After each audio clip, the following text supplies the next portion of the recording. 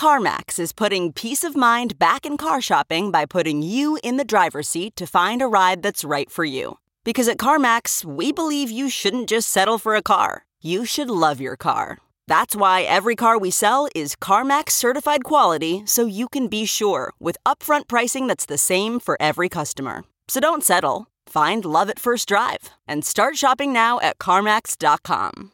CarMax, the way car buying should be. Okay, picture this. It's Friday afternoon when a thought hits you. I can spend another weekend doing the same old whatever, or I can hop into my all-new Hyundai Santa Fe and hit the road. With available H-Track all-wheel drive and 3-row seating, my whole family can head deep into the wild. Conquer the weekend in the all-new Hyundai Santa Fe. Visit HyundaiUSA.com or call 562-314-4603 for more details. Hyundai, there's joy in every journey.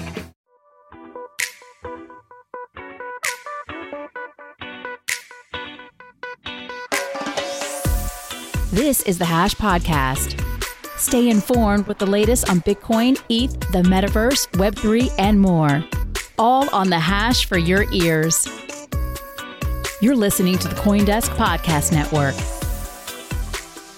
Hello, and welcome to the Hash on CoinDesk TV and on the CoinDesk Podcast Network. I'm Jen Sanasi. We got Will Foxley and Anna Batakova on the show today, and it looks like we are celebrating Christmas in July. We're just all wearing green and red. I love a good. Pink. This is pink. Oh my gosh, I don't know if I'm going colorblind or what. I don't know. It just looks a little different on the camera. Got Will Foxley in a salmon. We don't only talk about outfits on this show. We bring you the top crypto news headlines, and SBF was in the headlines again this morning. Will, take it away. We got two headlines with SBF, so stick with us. The first, the Department of Justice is looking to end SBF's time in his parents' basement and put him to jail because he might be tampering with witnesses. That's according to allegations from the Department of Justice, which is seeking right now for SBF to be put in jail until his trial in October. The second headline we have for you is that FTX will not be, or Sam Bankman-Fried rather, will not be charged for campaign finance charges after the extradition from the Bahamas. If you remember, he was extradited from the Bahamas, and there was like 5 original counts, and then later the Department of Justice brought up multiple others. But according to extradition treaties, can't do that. Can't just be slapping on more things you're going to charge someone with. And so they're going to have to pull those back after an agreement with the Bahamas.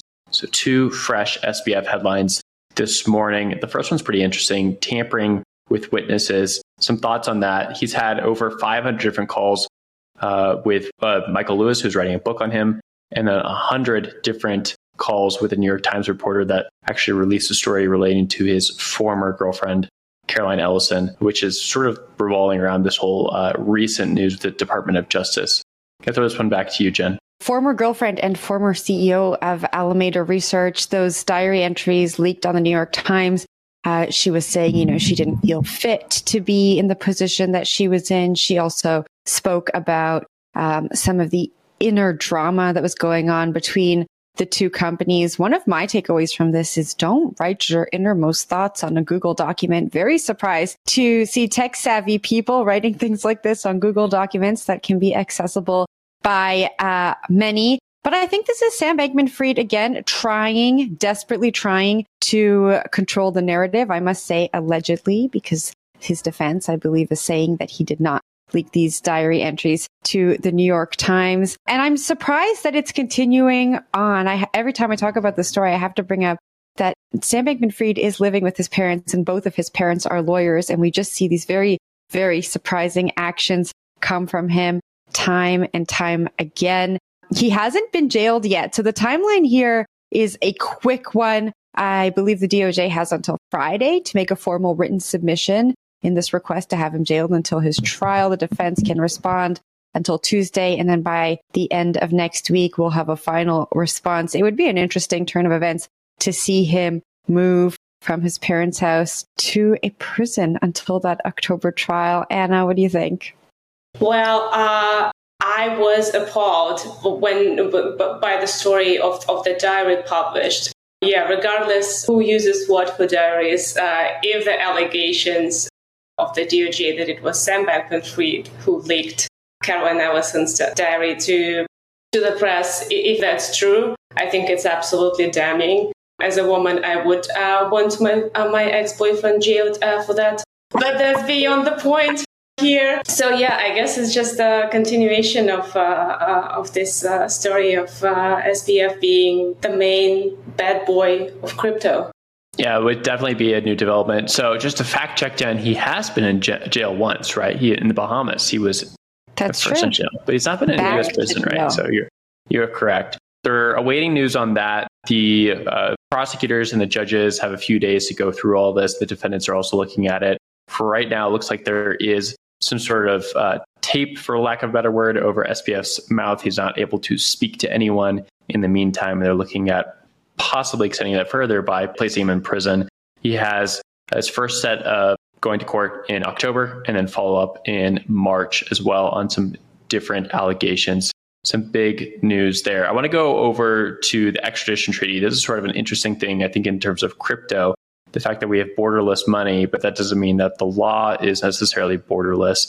The U.S. was going after SBF for a lot of different things, right? From securities violations to wire transfer, and then even the things that they just dropped were dealing with campaign finance laws, right? Where SBF and a lot of his executives gave a ton of money to different politicians, and they broke campaign finance laws by not only using money that was essentially taken from customers, but also, I believe, by just like giving too much money to certain candidates. Those allegations are being dropped right now by the Department of Justice, and that's because of the extradition treaty. So back when he was first extradited to the United States, he was only charged with about 5 different violations, including like wire fraud and securities fraud. And the other allegations and points were brought against him afterwards, after he was brought back to the United States. But because of this extradition treaty, they had to drop a bunch of these. I've already seen some people on Twitter talking about that, saying that like this isn't fair. He should be prosecuted to the full extent of the law. But I think it's just fair to point out, like, there's extradition treaties for a reason. These things exist, and no matter what, you have to abide by them. That's just how it works. So that is why those different points are being dropped. Jen? Yeah, I think your point is fair there. The law exists for a reason, and they are operating within the law. That is not to say that there are not several very damning charges that Sam Bankman-Fried is still facing. And so this campaign finance charge is not the only one, right? So he's still facing many, many years behind bars if indicted. But let's move on. Let's talk about a bill that almost was another bump in the road as House lawmakers have failed to reach a bipartisan deal on stablecoins legislation. Financial Services Committee Chair Patrick McHenry blames the White House, while the panel's top Democrat said it was McHenry himself who shut down talks. The news comes a day after 3 bills were advanced on crypto issues to a vote in the full House of Representatives. Let's take a listen to what McHenry had to say at the House Financial Services Committee today. Unfortunately, there was a third party in this negotiations that did not share that same sense of urgency, the White House. A bipartisan deal was within reach. We were closer than we've ever been. A few small but nonetheless important provisions stood between us and a deal. And I'm going to toss this one off to you. What do you make of these remarks? You know, we have McHenry saying the White House jumped in. If the Democrats saying it was actually McHenry. The fact of the matter is we still don't have any clear regulation in the U.S. when it comes to stable coins. What do you think of this stalemate? Unfortunately, I don't have much insight on what happens in the couloirs of Congress or White House. But from this piece we're talking about, it seems to me there is no actual consensus between Democrats and Republicans on that bill, given the critique by Maxine Waters for the bill. The bill was deeply problematic and bad for America. Like, that doesn't sound for me that the consensus was that the deal was within reach when somebody doesn't like the bill so much. So maybe there is still a lot of ground to cover in Congress for Democrats and Republicans to agree what this future legislation should be like. Yeah, I mean, this is like Fox News or CNN comes to crypto right now. We have a back and forth on Capitol Hill, and this is only going to be happening more and more in the near future. Why? Because stablecoins, Bitcoin, mining, all these things are becoming more and more important to the general populace. We had that poll from a few years ago showing about 17% of American citizens own Bitcoin. And then a decent amount of people are also owning other assets besides Bitcoin, right, which have even further legal concerns around them. For instance, staking. Is staking a security or not? It's a hot topic. Stable coins as well are a hot topic. The reason being is allows for permissionless transfer of money so easily across borders. And national governments are going to have an interest in that, especially the central banks around this. We talked last week about FedNow, essentially a means for banks to move money between each other very quickly through new infrastructure from the Federal Reserve.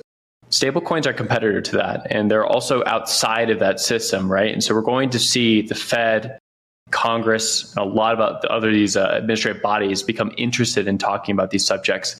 It's not going to be dealt with in a day. This legislation was moved forward by McHenry only last week. It looks like it's a fresh push. I would expect this to move forward in any meaningful sense for quite a while, possibly even years, based on how a lot of things take a lot of time to move through Capitol Hill. There's going to be a lot of considerations about how do we redefine what it means to be a dollar in the wake of what tokenization has brought. Just the fact that you need all these licensing regimes within the United States, like every state, you have to go get some sort of money transfer license, then you have to go on the federal level, then you have to go talk to all these banks. Pretty messy system, but that's from the traditional financial system where probably only wanted to operate in one state if you're a bank, maybe a few. And so it was okay that way. But now tokenization, hey, I want to be able to operate every single bank or I want to operate in every single state. And maybe even more than that, I want to operate in every single country.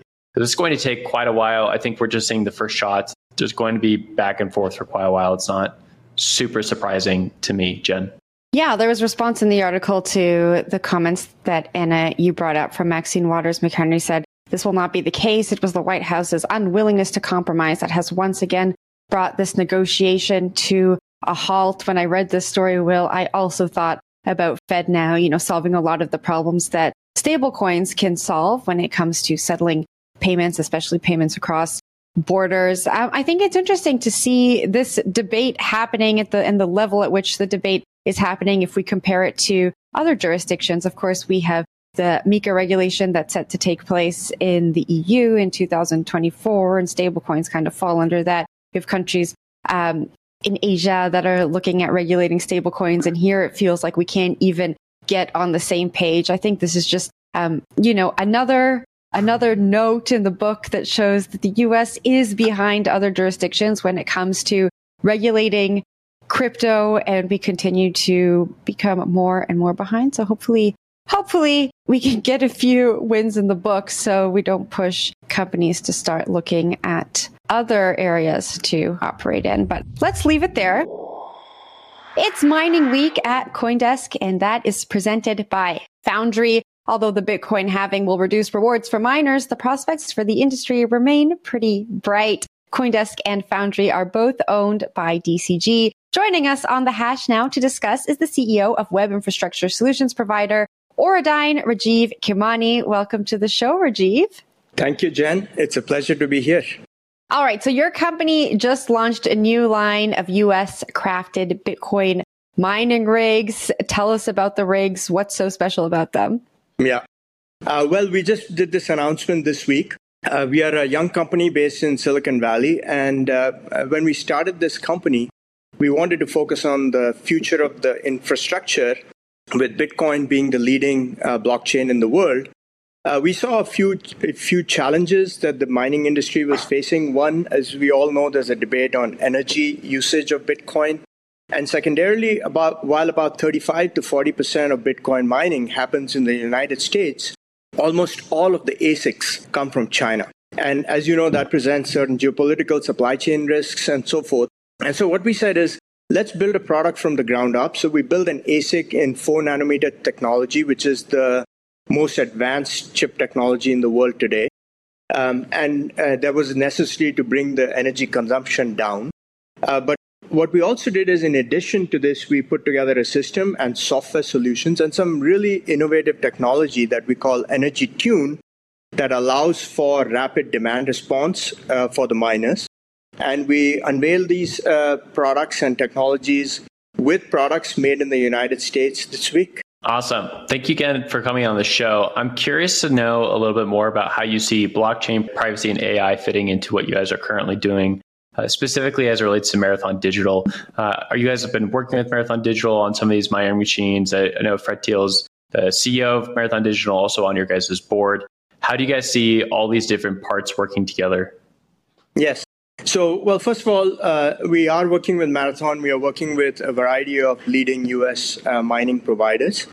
And we did actually work very closely with Marathon as well as with some of the other guys to put together a product that we felt would meet their needs. The product can operate in harsh environments, can operate close to natural gas flaring sites, can operate close to solar infrastructure, where there's maybe the temperatures are too hot. And so we wanted to make sure that we delivered a product that delivered much better uptime along with very rapid demand response. Now, in terms of your question about AI and privacy, we think these are linked. They are all future technologies that have tremendous infrastructure challenges. Cost, power is very important for all of these things. What's happening is that Bitcoin mining data center operators also want to build AI data centers in terms of providing generative AI technologies at the edge. They have technologies like immersion cooling and so forth that are applicable to AI applications as well. And in terms of privacy, we are still early. We haven't announced a product yet, but we are working on some innovative zero-knowledge proof-based technologies that are very complementary to both of these things.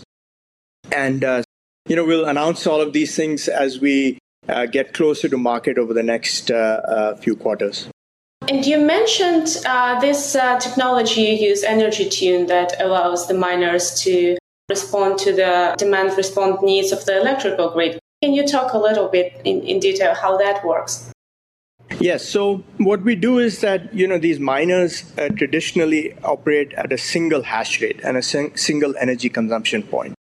But what happens is that when the electric supplier wants the miners to reduce the usage of energy, typically the miners have a challenge right now. So they can either turn it on or turn it off. But sometimes the energy provider says, bring down the energy by 20% or some arbitrary percentage that is needed by the consumer at that point in time. And so with Energy Tune, we provide the miners extreme, very fine granular ability to bring the energy up or down as is aligned by the energy provider's requirements. In addition, as we all know, Bitcoin had this spurt of transaction fees with the ordinals. And so sometimes you want to hash at higher data rates, at higher hashing rates to capture those transaction fees. So with this Energy Tune capability, they can move it up and down. We also have an interesting capability called Auto Tune, where the miner can automatically tune or through API calls very rapidly go up and down and do that while operating in harsh conditions. So the miner boots up sub-zero temperatures and keeps operating at 50 degrees C ambient temperatures. As we see in certain parts of the world, there's very hot climate. So our goal is to make sure that we provide the best product to the miners for becoming responsible partners to the energy ecosystem. Rajiv, thank you so much for joining the show. Thank you for having me. That was CEO of Auradine, Rajiv Khemani. All right, Anna, you got our last story, and it features Will Foxley. Take it away. Yeah, and it's also about mining. It's about how you can mine Bitcoin at home, which, might not even sound probable in the current environment. It's now all about big industrial miners, like huge venues with thousands of mining machines, because Bitcoin mining is so energy and requires the expensive machines. But some people, including our very own Will, still want to do it at home. I talked to some people, some enthusiasts like him, about why are they doing this, how are they doing it, is that profitable, is that expensive, to roll out something like Will showed us in this video. So Will, why don't you tell why are you excited about that, despite all the odds, despite all the challenges of home mining, why you still want to do that? Yeah, home mining is definitely a challenge, and we're enjoying my great film work here with my iPhone, so hope you're not getting nauseous from viewing it. Home mining is basically a way to get Bitcoin in a non-custodial, decentralized fashion, right? Typically, people go and buy Bitcoin. They buy on Cash App or Coinbase, or maybe they even go as far as ordering it on something like Bisq, which is more privacy focused. But there's a way of getting Bitcoin nowadays still that is permissionless and it's more privacy focused. So I just plug in a computer into the Bitcoin network and I start beaming Bitcoin myself just in exchange for energy. It's really what it is, energy for money in this instance. Now, like home mining is not very profitable, and for most people probably never would be profitable. But the idea is like maybe this Bitcoin is worth more in the future, so I do become profitable over like a 5 to 10 year span if I can hold that Bitcoin. And then secondarily, I think that I do want some Bitcoin that hasn't been touched by anybody else. It just goes directly from the Bitcoin network to my wallet, and no one's really aware of it. It's just sitting there by myself. And so that's part of the reason why I did it. The third reason is just kind of fun, right? There's not a lot of tangible stuff in Bitcoin. Like, yes, there's like NFTs on your phone, and maybe you can run like a validator on your computer at home. But besides that, like most of Bitcoin is very intangible. And I think that's actually a key deterrent from a lot of people getting into Bitcoin. They want something physical, like cash. I always hear that, like, well, can I hold a Bitcoin? It's like, no, you can't. But with mining, you can interact with it, right? You can go to a Bitcoin mining farm. You can feel the heat on your face from these fans. You can see like the machines themselves whirling around.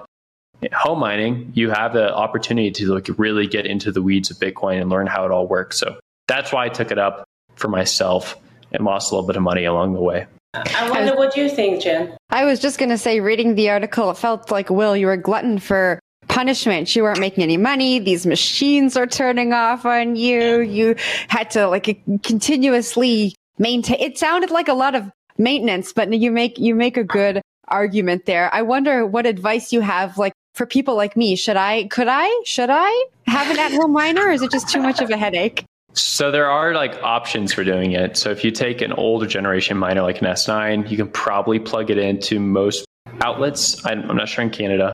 Pretty sure you'd be okay with this. But if you're in Europe or somewhere else, you might have a hard time getting like the correct plug. And those are just going to like a standard home wall outlet. Your energy bill is definitely going to go up. It's not a very efficient machine, but you'll get some Satoshis, and they'll be private and they'll be your own. No one else has touched them. They haven't been on an exchange. If you're going to go like a little bit more hardcore, like I did, you're going to be spending a weekend or two designing and building a box, making sure it's like watertight, it's quiet, it's private. I mean, it just kind of looks like a utility shed on the side of a house, right? And then to get like the electrical work and all that done for these next generation machines requires bringing out an electrician, because it can be a little bit dangerous, and then buying a machine. So it's a little bit of work, but I don't know. I enjoy Bitcoin. I want to be in part of it. I want to get my hands all dirty. So that's why I did this. Maybe you could too. All right, Will, I'm going to hit you up offline, get some instructions, and maybe I'll start mining my own Bitcoin. What a fun little takeaway from today's show. You can read Anna's full story on CoinDesk.com as part of Mining Week. Thanks for joining The Hash today. I'm Jen Sanasi. We had Will Foxley and Anna Badakova here. See you tomorrow. You've been listening to The Hash on the CoinDesk Podcast Network. We would like to hear from you. If you have any questions or comments, please reach out to us at podcasts@coindesk.com, subject line The Hash, or leave us a review on your favorite podcast player. Thanks for listening.